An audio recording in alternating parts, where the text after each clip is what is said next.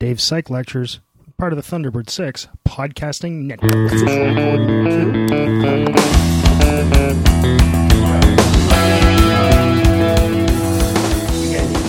Real meat of the course, I guess, unless you're some sort of vegan, then I guess this is the broccoli of the course.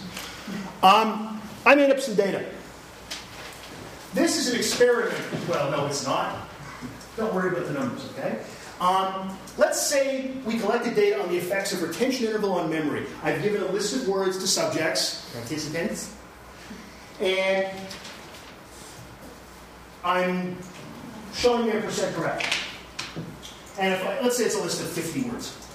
And then I give them either, so they study the words for 5 minutes, something like that, and then I give them a recall test after 5 minutes, after 1 hour, or 24 hours. The numbers may not look exactly like that, but they look quite a bit like that. 90% correct at 5 minutes. 1 hour, you get 70%. You might get 60% at 24 hours. You get a significant drop-off from 5 minutes to 1 hour, and not much of a drop-off from 1 hour to 24 hours.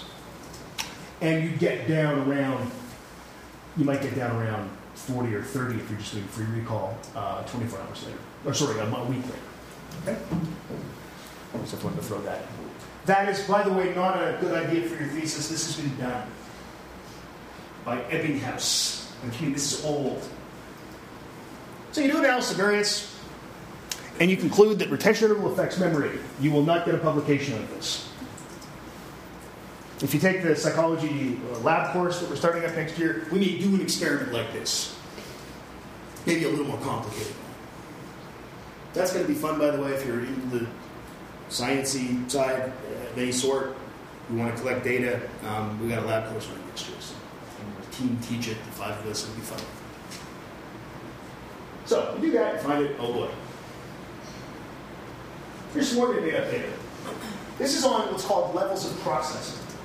In human cognition, there is a phenomenon called levels of processing. The more deeply you process something, the better you remember it.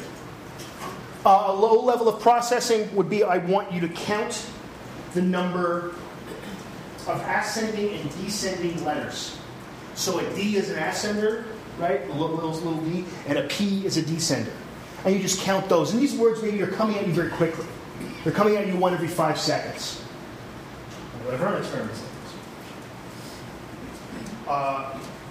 A medium level of processing might be think about the pleasantness of the word and rate it on a scale of 1 to 7. Now you got to think about the meaning. And a really high level of processing, I'm going to call it a deep level of processing, would be make up a sentence with this word. Now you have to really think about the meaning and how it relates to other words. It's even more deep level of processing. And you will find that after then I ask you to recall the words, you would recall them the best at the high level, a little less at the medium, and a little less at the low. Okay? Craig and Lockhart, 1972. Again, you will not get a publication out of this. It is, however, the most cited article in all of experimental psychology. Which is pretty cool, because they're Canadian. U of T. So you do the ANOVA and you find the levels of processing affects memory, and somebody says, yeah, Craig and Lockhart, 1972, it's been done. Oh boy, you just did 2 meaningless experiments. What level of retention interval should you have done your LOP experiment, your levels of processing experiment at? It's an open question. For that matter, what level of processing should you have done your retention interval experiment at? Again, a good question, and there isn't really an answer to this question. Right? And you've all taken 2127, you know where this is going. Why don't you combine the two? So now we have, G just means group. Okay?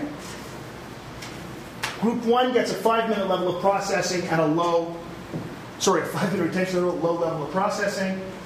Group 5 gets a medium level at 1 hour. We go up to Group 9 has a high level of processing at 24 hours. So what I've done now is I've just taken the 2 experiments and put them together. Right? Makes sense so far. This is stuff I think you've all seen from 20. You have not taken 2127? Yeah, that's impossible. Okay, good. You weren't supposed to be allowed into the course. Okay, good. Okay. Now, there's a model we have to deal with. We always have to have a model of where the variance comes from. Here's your model. X equals mu plus alpha beta plus epsilon. These alphas and betas, unfortunately, have nothing to do with type 1 and type 2 error. They represent entirely different things, okay? They represent entirely different things. So why not use a different symbol? Because they're actually entirely different sort of sets of math. That's why. Blame the math people. I will. Yeah. Okay. You got a little talking with you go with the cost of the James. But I don't want anything to do with it. Any score, that's always with x's, equals the grand mean. You know about the grand mean. Right? That's, regardless of your group, that's your score. That's your effective A. Now, in our case, that might be level of processing, okay? And beta is the effective B. And that would be retention requirements. This is the interaction of A and B. This is levels of processing, and retention interval acting together over and above what they do by themselves. See that? This already is the effective A and the effective B. You can think of these as like tau 1 and tau 2 if you wanted to, just like the old model, right? For the original analysis of variance x equals mu plus tau plus epsilon. They're just like those taus. They're just treatment effects. That's already accounted for in the model. But there's something else that can cause variance, and that's those two things acting together. So that's alpha beta. And then, of course, there's always stuff left over.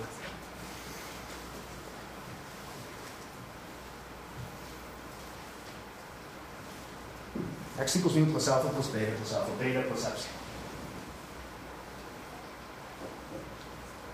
This is the two things acting together over and above what they do by themselves.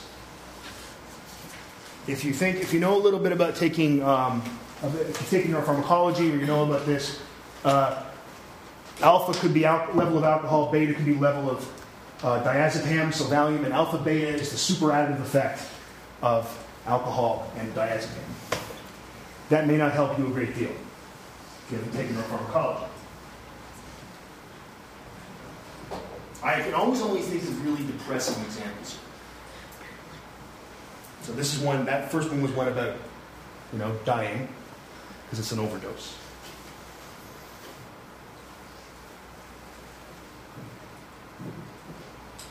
It's easy. If you were looking at mean income, let's just make happy. And we had smart people, we had kind of dumb guys, medium, and smart guys. And I'm using guy in that gender non-specific sense. Well, smarter you are, the more money you make. A lot of data out there. Years of education also does that. So if you had high school, then you had, so just finishing high school, just finishing undergrad, or just finishing graduate school. Those are your three levels. The more you make more money, on average, with the more education you have. Okay? But if you're really smart and you've got a lot of education, that's really, really, really good. You have a real advantage there. Now, the depressing side of it, if you're not too bright and you never finish, and all you've done is finish high school, that hurts. It's going to be a lot harder to make money. Right? So that's over and above just the effect of maybe of your intelligence, or just above the effect of going to school. The depressing example I always have is being a woman, you make less money than being a man. It's not right, but it's the way the world works. You don't have to like it, but I must admit it's true. Right? Women make, I don't know what the numbers are now, it's 80-odd cents on the dollar compared to men for the same job. Being a visible minority is harder than being white. You make less money, from white people. Here. Most places. Being a black woman must be hard. It's probably harder being a woman or harder being black. See, that's why it's depressing. Or you can go the other way. Being a white male is awesome.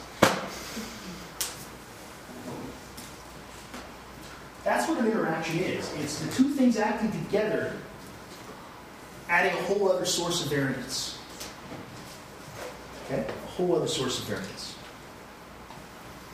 Does that make some sense? And I know you've all dealt with interactions before with 2127. Probably Cheryl taught most of you that class. Might have been Paul, might have been Dwayne. If you were here in 1997, it would have been me. What's 2127? That's the research methods course.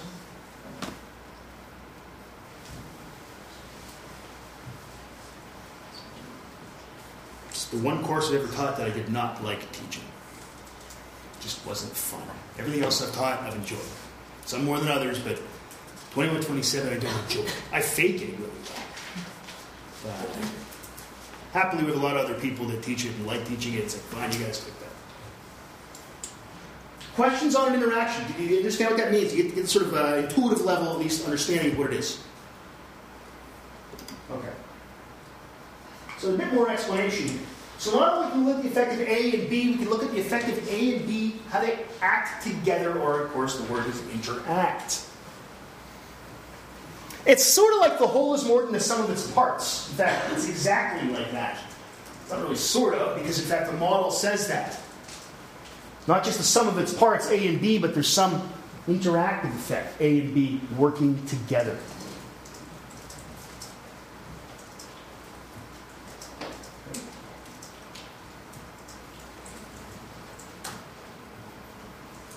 Here's a bit more of a dictionary type definition. The effect of one variable changes depending upon the level of some second variable. The effect of one variable changes depending upon the level of some second variable. That's more of a dictionary type definition. All right? Does that make sense? You okay so far? This is my pocket so you don't hear the vibrating sound here.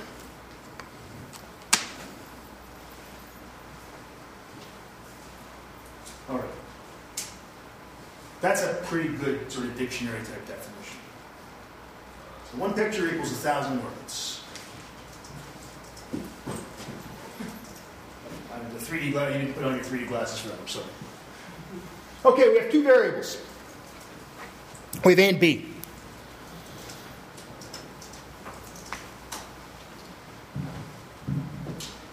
This is the dependent variable here, obviously, on the x-axis. On the y-axis, we have the variable A, level 1 and level 2. And then we have the red, sort of maroonish colored dots, almost a garnet. That's level B2, and the blue ones are B1. So if you were to look at this graph, you can talk about, can you say that A2 is bigger than A1? Or A1 is smaller than B2? Yeah, sure, look. On average, let's go between the two levels of B. Well, it's here and here. Yeah. So here and here. A2 is bigger than A1. I can say that. Is B2 bigger than B1? Well, B2 is always above B1. So yeah. But am I finished talking yet? It's me. I'm never finished talking. They pay me for this.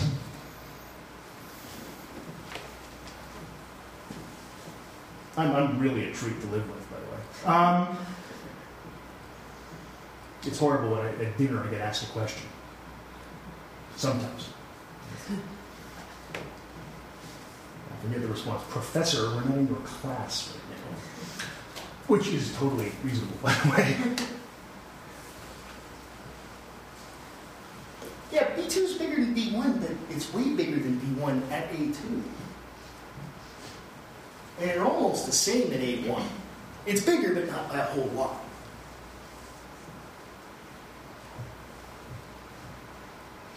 If you can talk about This is one way to do it as a sort of intuitive way. If you can look at the data and talk about them without mentioning the other variable, then you probably don't have an interaction. Right? If you look at them and say, yeah, but I got to say, but at A2 it's bigger, the effective B, then you've got an interaction problem. Okay? The other way to look at this, if you want to be completely mnemonic, is that if the lines are parallel, there is no interaction.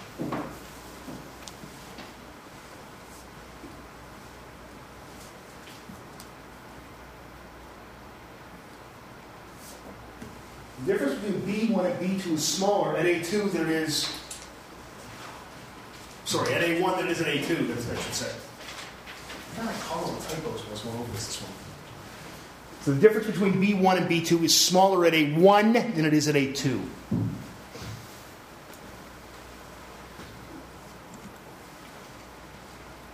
The effective B changes depending upon the level of A.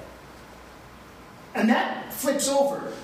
The effective A changes depending upon the level of B.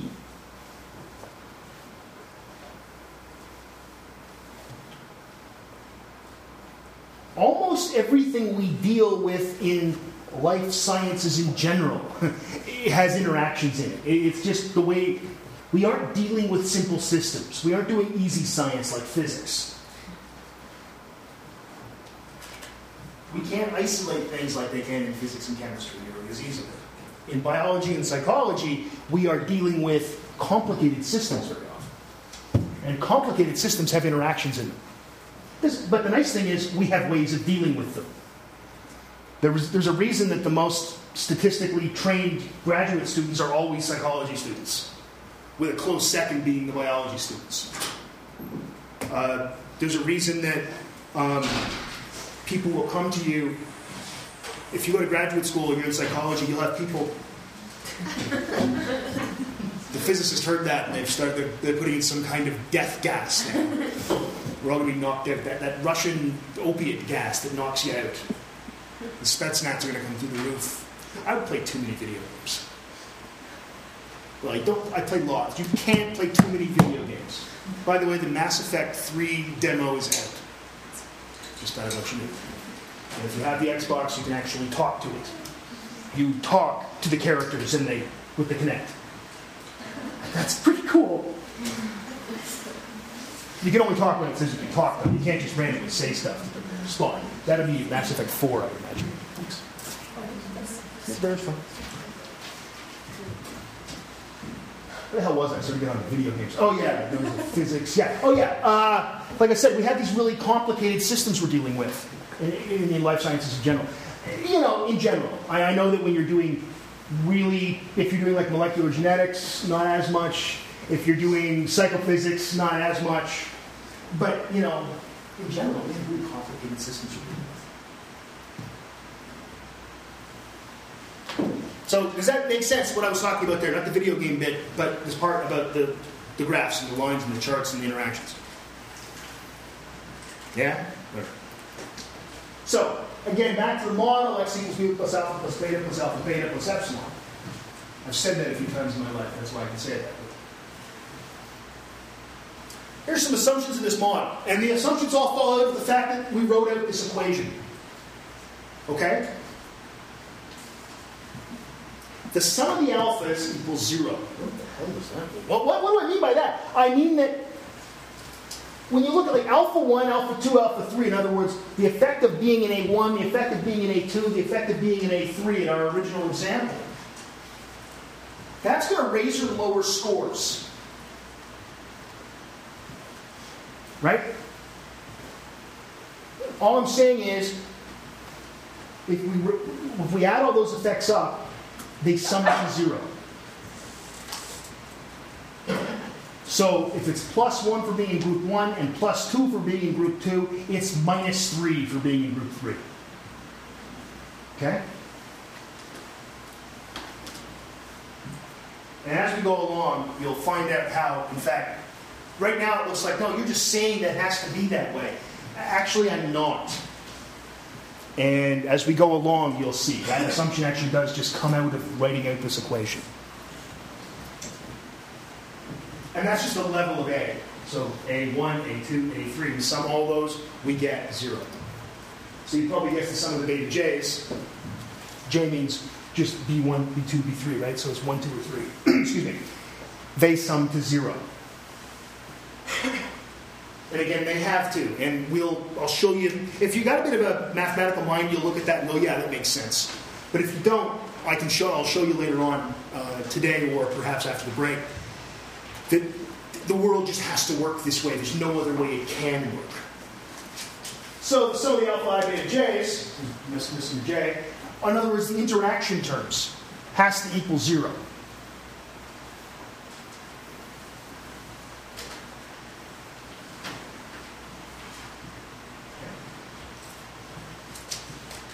So if we had, and the interesting thing here is, there's an extra restriction on this.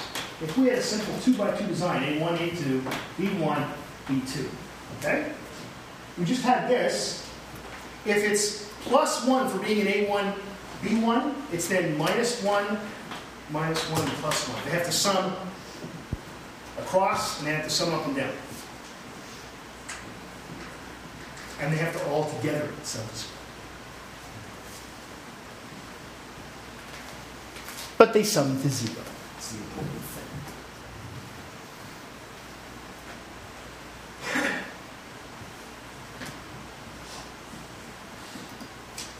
Error is normal and independent. That's what NID means, normal and independent, with a mean of 0 and a variance of sigma squared. In other words, the error also sums to 0. And it has a variance, so we got to give it a name, so we'll call it sigma squared. Normal and independent. So the effect of being Eileen and Mike and Dave and Jamie and Miranda, we added them all up, they sum to 0. But they're independent. If you know the effect of Dave, you don't know the effect of Eileen. Right? And it's normal.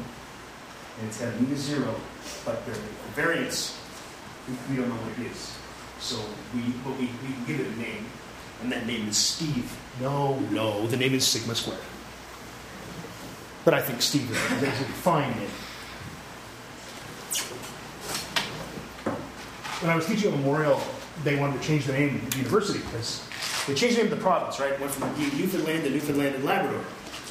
So people they said we should change the name of the university, maybe Memorial University of Newfoundland and Labrador. Or maybe just a Memorial University, or maybe just a Memorial. And so they asked for input. They have a big blue ribbon committee, as these kind of things do, because people whine about stupid things. So we got an email, all of us, from this committee. And I said we should change the name of the university to Kenny. It's a really good name, good solid name, Ken. Why not? Just Ken. Kenny. Just call it Kenny. I got a reply, thank you for your contribution, Dr. Broadbeck. People worry too much about crap. But we got to give it a name, so we'll call it sigma squared. Right? It's variance. And again, I know right now this may not make a lot of sense. It does if you've got a bit of mathematical background. But these assumptions actually just come out of the fact that we wrote this down. There's no other way this can be true unless these things are true.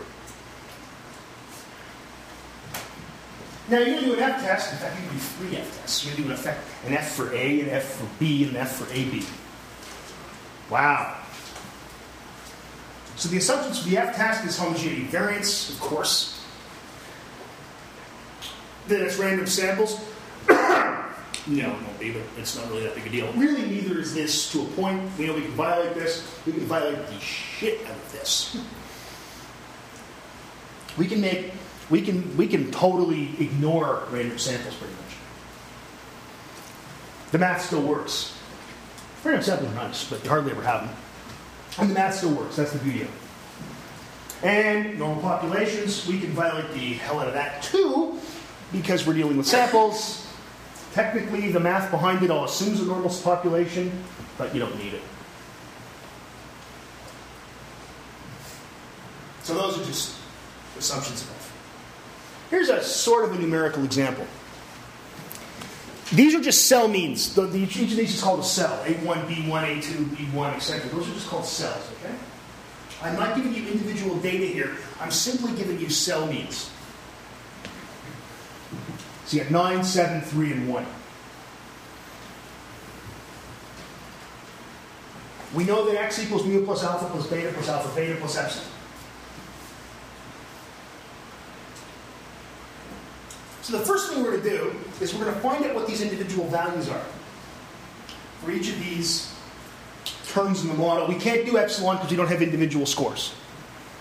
Okay? We could, but it just becomes laborious and silly. So just for example's sake, it's not important. So the first thing is we're going to take out the grand mean. Well, 9 and 7 is 16, and 3 is 19, and 1 is 20. 20 divided by 1, 2, 3, 4 is 5. So the grand mean in these data is 5.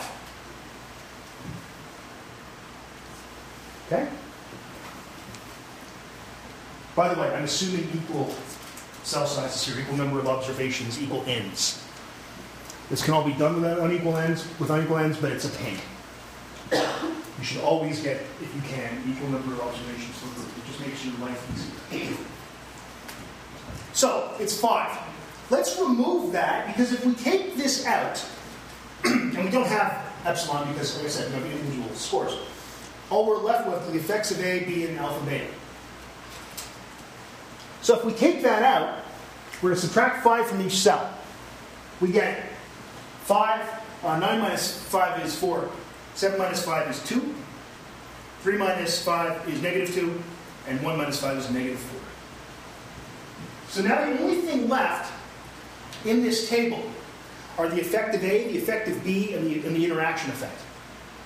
This assumes, assuming there is one. We took 5 out of each cell. We just took out the grand mean. So now we can take a look and see if there's an effect of A and an effect of B. Well, let's look at the effect of B first, because that's what I've done. So, what's the average score? Remember, to take out the grand mean, we took the average score of all 4 cells. Well, if we're going to take a look at the effects of A and B, we have to look at B1 and B2.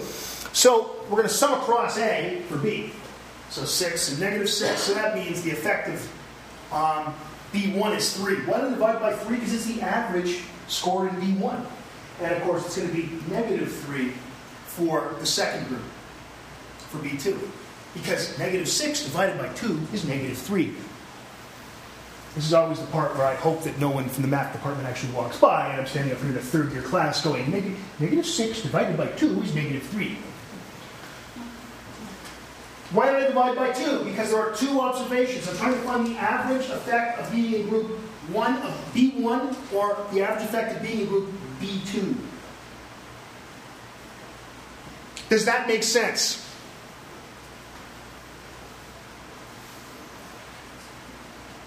Do you have any questions? Does it really make sense? Well, that's good. I mean, I think it makes sense, but I've been doing this a while.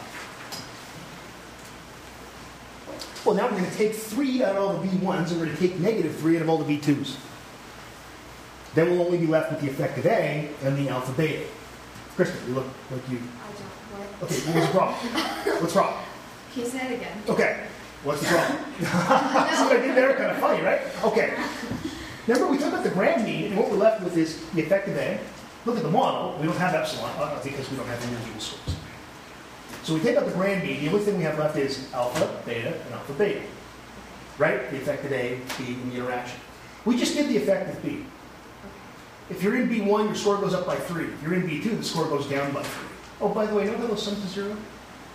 Magic. So now we're going to take, if we take B1, the effect of B out, we're only left with A. So that was A. And that was alpha beta. That was the interaction effect. So now it's gone. So now we're going to isolate the effect of A next. And then what's going to be left is going to be the interaction. Okay. That make sense? But what are we, you're subtracting?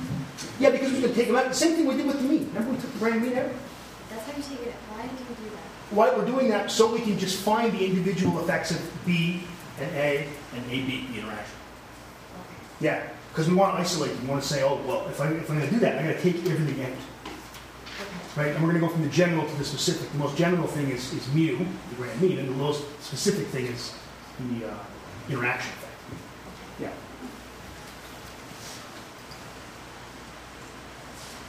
So I took 3 out of all the B1s, and I took negative 3 out of all the B2s. For those of you that have forgotten all the math you learned in grade 4, when you subtract a negative number, it's kind of like adding. So 1 minus negative 1 is actually 0.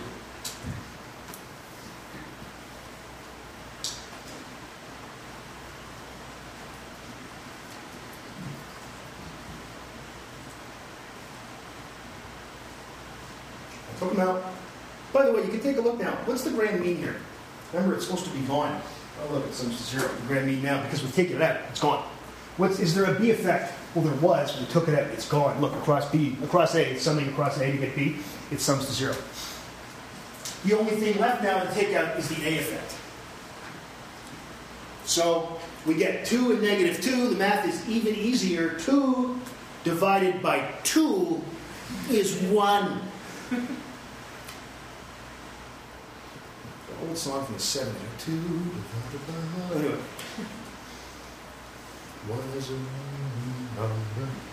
Horrible pop 70s music. Actually, that was a bad song. So A2, effect is negative 1. A1, the effect is 1. I skipped the part about saying 2 divided by 2 is 1. Didn't think you needed that written down. Now let's do the same as we did before, but now we're doing it for the A's. We're going to take 1 out of all the A1s. Again, the hard math, 1 minus 1, you're going to get a 0, a 0, a 0, and a 0. And look, that's what we have. We're left with absolutely nothing. We've taken out the grand mean. We've taken out what are called the main effects of A and B. There's nothing left, so there's no interaction.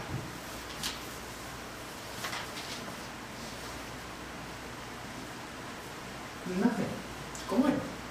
Is that like saying there's no significance of that? We're not even talking about significance right now. No. But it would eventually be, yes. Except that these are never going to be, this is an idealized world. However, with any set of numbers, this will work. They will all sum to 0. If you do this, what I've just been doing, it will always work that way. There's no way you can make up an example where the A effect, the B effect, and the interaction don't sum to 0. It's impossible. It cannot be done.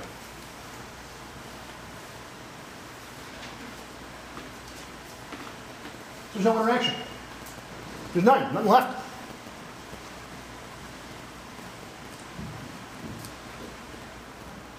If you graph this out, which I've got a very funny scale, I just let program with these into that. Oh yeah, numbers. It's a Mac spreadsheet program. They just gave me a scale. I don't really care what the scale. This is one of those exploratory data analysis kind of things. Oh, look, there's an effective B. B1 is bigger than B2. There's an effective A. A1 is bigger than A2. The lines are parallel, and so that's the first thing that tells me there's no interaction. Secondly, it's not that the effective A changes depending upon the level of B. No, there's just main effects. Just main effects, nothing left.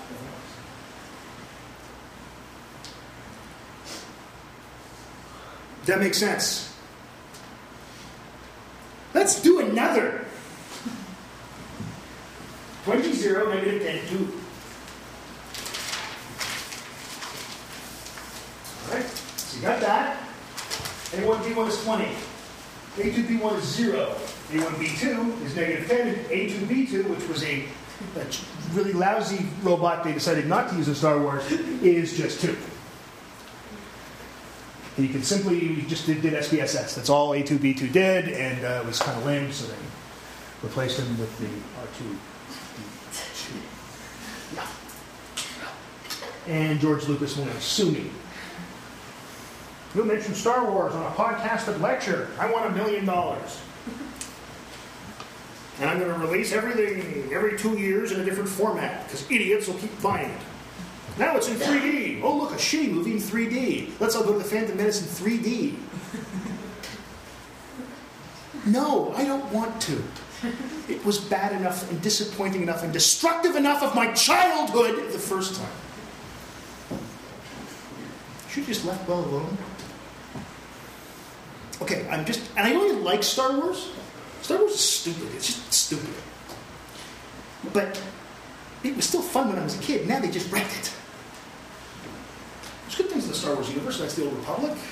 Again, back to video games, made by BioWare. BioWare, of course, sponsoring today's episode of Psychology Lectures. All right. So there's our example. Do the same thing. Let's first take out the grand mean. 20 and 0 plus 2 minus 10 is average and blah, blah, blah. 12 divided by 4, 3. Grand means 3. Okay. So our first step always is going to be to remove the grand mean. That's what we're going to do.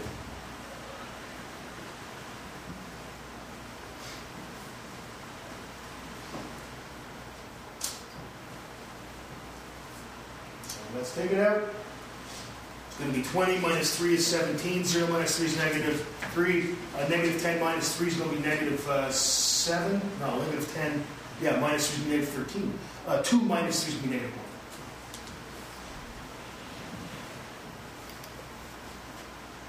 Oh, look, I can do arithmetic. So we take out the grand mean. The effect of A is 2 for A1 and negative 2 for A2. Look, I did it differently this time. I summed across B. Just trying to mix it up. Trying to keep you, trying to make it exciting. 17 minus 13 is 4 divided by 2 is 2. Negative 3 plus negative 1, negative 4 divided by 2 is negative 2. Again, magically they seem to sum to 0. Now, if you just made up numbers and did this, and frankly, I encourage you to do this, to just practice playing with these things, you're going to end up with things with halves and quarters because you haven't cooked the numbers to make it so it's always whole numbers, but it always will work. It always will work. It has to. If they don't sum to 0, you made a mistake. There is no other way for it to work. It cannot not sum to 0. Oh, that's right. Cannot not. Okay. That's right. I could also say it must. But. Yeah, Kristen. How did you get to this? What did you do? Oh, yeah. 4 divided by 2. Oh. 2, because there's 2 observations for A1. Okay. It's just the average effect of A1, the average effect of A2. We have 2 observations. I'm just getting means. That's all they are. Okay. Yeah. No, don't worry about it. And please, guys, don't feel like, oh... And again, it's a pretty simple answer, but if you don't understand this is why analysis of variance actually works. So if you understand that, you should ask. Why don't you ask? I'm only going to laugh at you if you said, what's that funny squiggly sign? I said, that's a 4. They'll all laugh at you. But anything else, nobody's going to make fun of anybody. Right?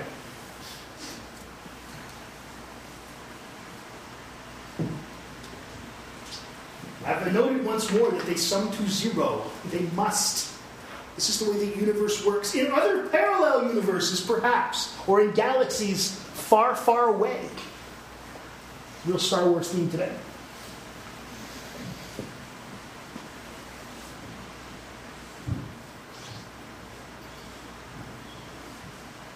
Take out 2 for A1 and negative 2 for A2. Which I did. Remember, it was 17, now it's 15. Right?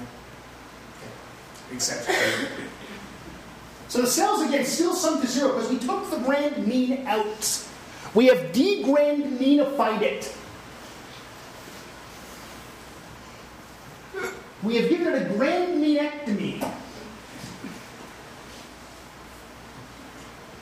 The things I have to do to keep this vaguely interesting.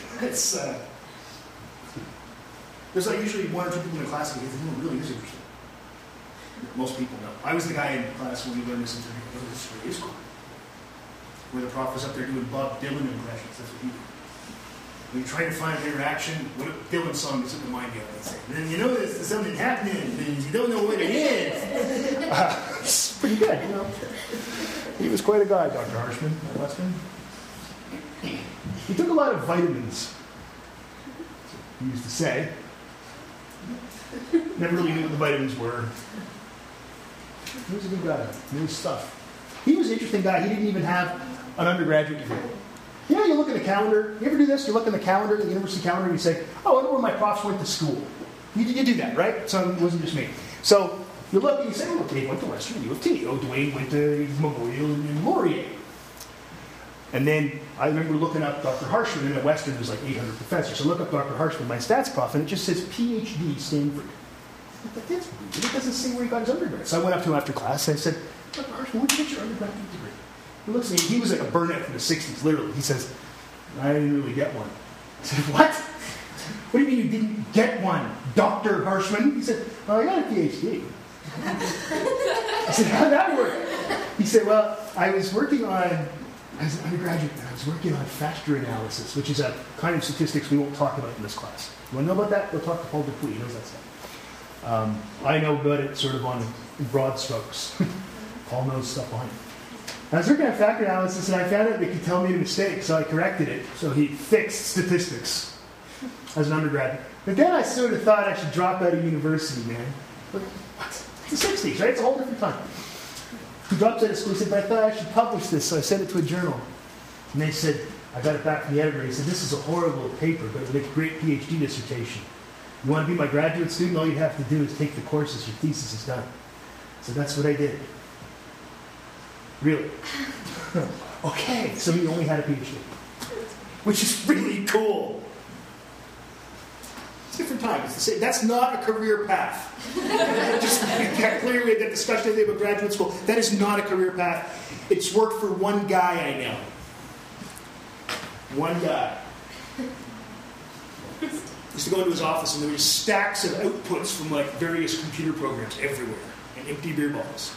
He was a great guy. He died about 10 years ago. He was really something. First stats prof I had that was teaching me the high-end stuff, and then I had the Scottish guy in Toronto. Anyway, so yeah, trying to keep it interesting. So we've taken out the effect of A, some 0 cross A. We know whenever you do these things, you can always check that I do it properly. Because if I've taken A out, if I sum across A, I should now get 0. So let's do B. Plus 14 and negative 14. Well, this is harder. We're going to have to divide with 2 digits. It's going to be 7 and negative 7. So we're going to take 7 out of the B1s and negative 7 out of the B2s. So let's take it out. Remove it. Out, damn spot. Shakespeare? Yeah, I can use Shakespeare. Lambs thou art and Cawdor, and shalt be what thou art promised. It's actually a Lady Macbeth thing. That's all I got. I had to memorize something in grade 12. I picked that. What's left? Oh, we have an interaction this time. This is all very exciting. It's like Christmas in a really lame world where interactions are presents. In a world where interactions are presents. One man has the courage to do data analysis. It's a trailer for a really bad movie, almost as bad as The Phantom Menace. Look, it sums to 0. I remember I said it has to sum across and up and down. Look, we know it's the interaction because we've taken out the brand name, we've taken out the effective A, we've taken out the B. Or I can say that slowly. We know it's the interaction because I've taken out the brand name. We removed the effective A. We also took the effective B out. Jenny? But we didn't know about errors, so couldn't it also be... Yeah, but these are Selmians. Oh. Right? So I'm assuming that, let's say there's 10 people in each group, and their scores added up to whatever. Yeah. That relates to the functionality variance assumption. Yeah. Yeah. We're assuming all that stuff's true. You can do it, in fact, the first thing you would, then the last thing you would do after this, for each cell, you could calculate how it differs from the cell mean, and you would get all these individual effects, and we'd have to do this then. The next thing we'd have to do now is for every single subject. So now we would get the effect of Mike-ness, Jenny-ness, Noreen-ness, and Davis. And that is, like I said, you could do it, and in fact, that's what the math does when you do analysis of variance. I'm taking that step out because it's frankly not that instructive. One could do it.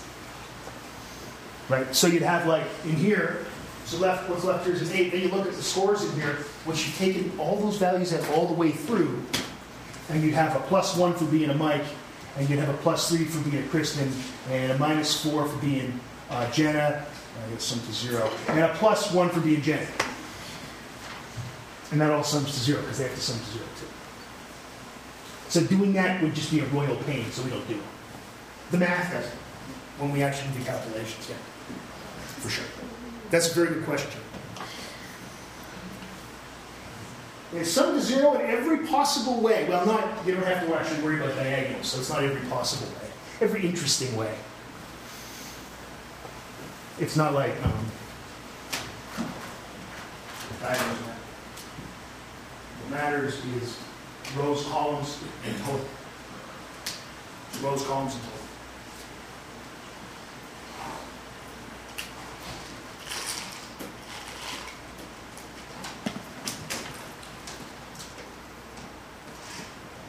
If it was just zeros, we would have no interaction. But it's not, they're non-zero.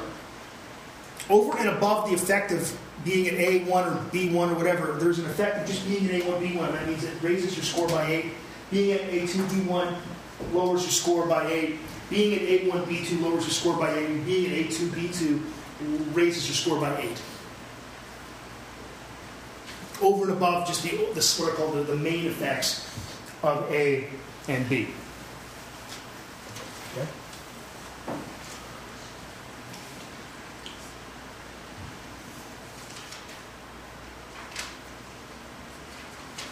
You know what these are, by the way? These are, we've taken out the grand mean, right? So these are actually deviations from 0. But because we've taken the grand mean out, that's what makes it always sum to 0. We take the grand mean out. These are, in essence, deviations from the mean, if we saw the 0 there. So we can calculate right now, by looking at that, the sum of squares for interaction. It's 256. 8 squared plus negative 8 squared plus negative 8 squared plus 8 squared. Yeah, it's 256. Okay, 64 and 64 and 64 and 64. What was the main effect of A again? What were the numbers? Is it 2 and negative 2 or something? Yeah, so the sum of squares for A is 8. Because it's 2 squared and negative 2 squared. And for 7 and negative 7, that's what, no, what was it? 7 was 14, right? It's 14. 14 squared is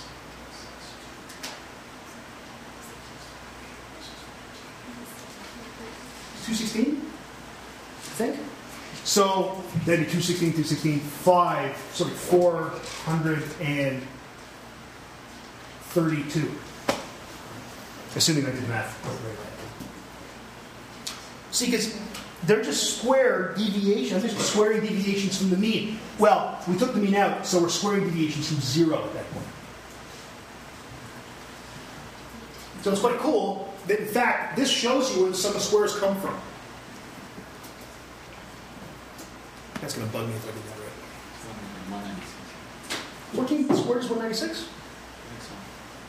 I think that's 13 squared, isn't it? 13 squared is 169. Yeah, that's what I was thinking. 196. Yeah, I know you're right. Because 13 squared. Yeah. If we graph it, you can clearly see there's an interaction. Dude, the lines cross. Don't cross the streams. Ghostbusters. You know, Ghostbusters has a big part. It's been important to me, partially because it's funny, but partially because I watched it on TV the night before I wrote my GREs. And why is that important? Because they used a word. And I've told some of you guys, if you want to improve your vocabulary for the GREs, you look up every word you don't know. So I had a dictionary, and there's one part where the Rick Moranis character talks about the minions of Gozer. I thought, I don't know what minion means. I looked up minion, and it was on the GRE the next day, one of the analogies. So. They're redoing that. They're not remaking Ghostbusters, are they? They're making a sequel, right? They're not with Bill Murray. Because I don't want to see a darker, grittier, reimagined Ghostbusters with Edward James Olmos or something.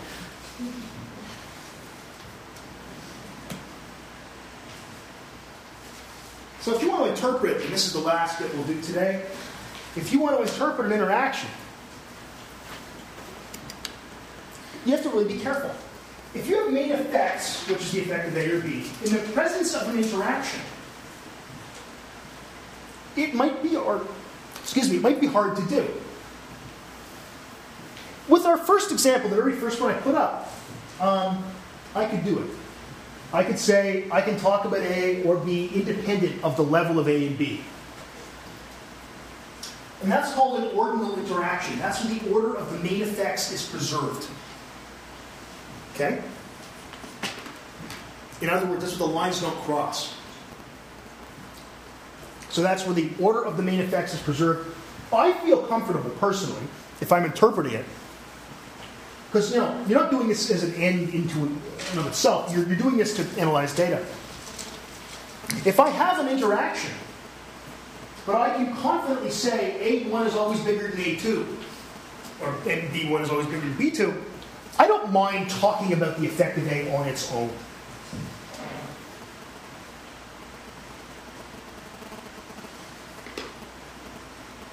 Or if the slope basically goes the same way. Like they're both going, say, downhill, but one's going faster than the other, I'm confident and I'm fine with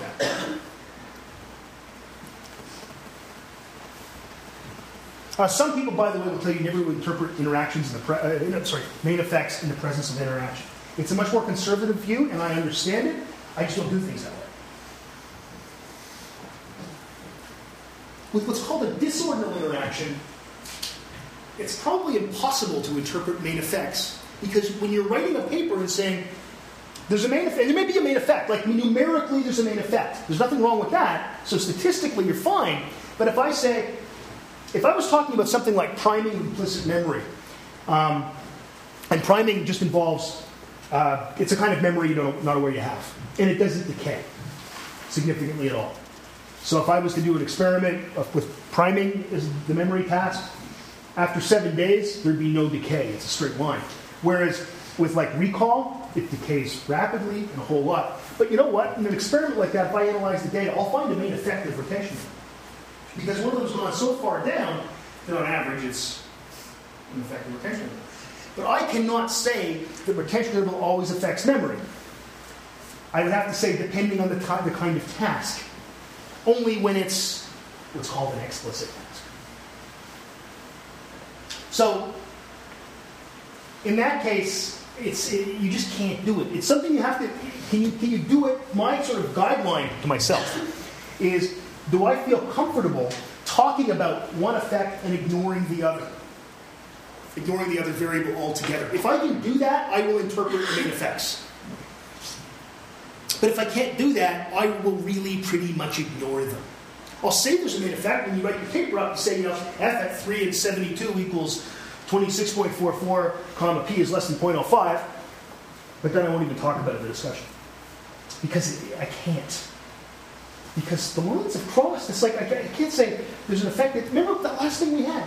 The last graph. There was an effect of A and an effect of B. But look at that interaction. Right? We had a huge effect here, then they actually switch, and there's hardly any effect over here. Can you talk about A and B on their own? No, you can't. So like I said, especially with a disordinal interaction, where the order of main effects is not preserved, I don't think you can. With an ordinal interaction, I think you can, usually. But you have to kind of use your own judgment. Question. Mm-hmm. Okay, what is ordinal and disordinal? Ordinal interaction is when the order of main effects is preserved. So, yeah, you can also say the lines don't cross. Oh. So if you looked at, if the order of main effects is preserved, I wish I had more background space in here. So if the order of the main effects is preserved, there's an interaction, right? But in my experiment here, I can say that there's an effect. Well, I have to tell you what these are. We've got A1, B2, A1, A2. I'm comfortable in that example saying there's a main effect of A and a main effect of B. I can say that. I don't have to say, except at E2. However, that's an ordinal interaction. The order of the main effects is preserved. If it actually looked like this,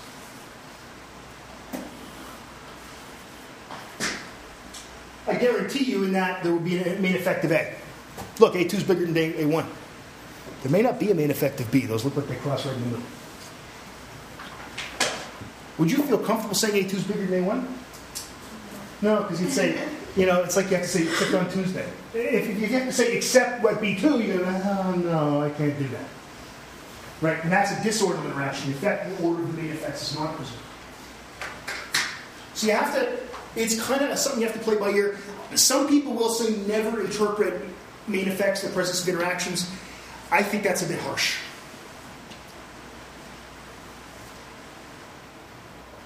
And I'll tell you, if you do your honors thesis next year, maybe your supervisor has that attitude, or maybe they don't.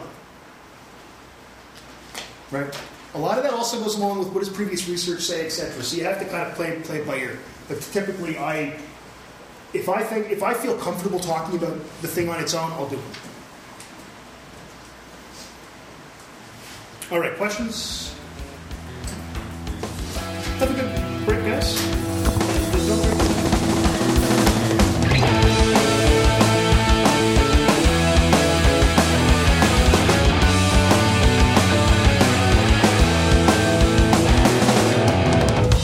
Talk, let me see if I can get it right. I never wanted it to end like this in a fight. When you say you don't want to be free from me, and all the words that I said that you didn't believe, well, you could spend every day in a comatose, and I'm out every night in an overdose. I know you think what we had was oh so close, but not like everything else, it's over and lost. And the flowers and glass when they smashed on the floor, and that look on your face when I opened the door. I couldn't believe there was somebody standing there, and you don't care. I'm breaking up with everything. It's not just you, I'm losing it. Oh, down to nothing. This is all I got.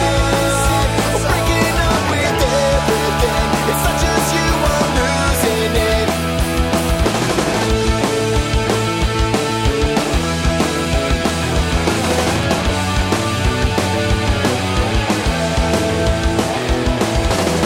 Maybe you can go complain to someone else, and I can go get sane with someone else. I don't think I can leave the pain I felt. It's so inside, I don't think anyone could help. And the flowers and glass when they smashed on the floor, and that look on your face when I opened the door. I couldn't believe there was somebody standing there, but I don't care. I'm breaking up with everything.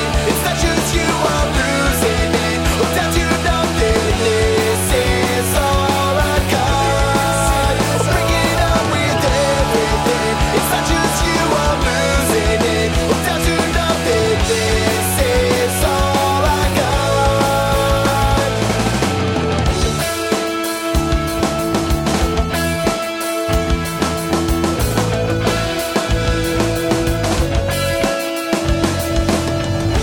There's no way to let you down slow. There's no way to let you down slow.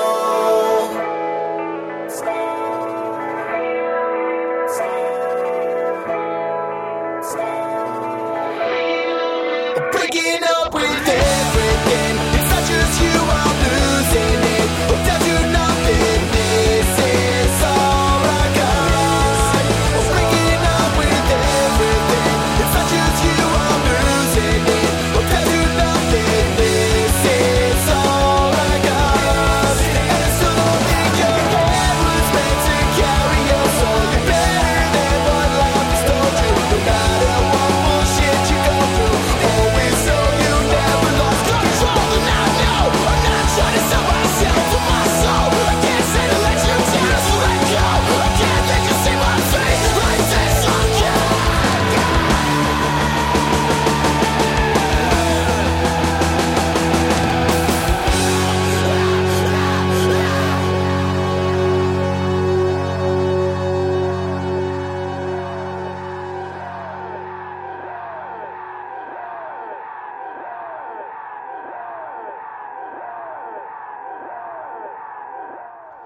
This podcast is released under a Creative Commons copyright share alike 2.5 Canada.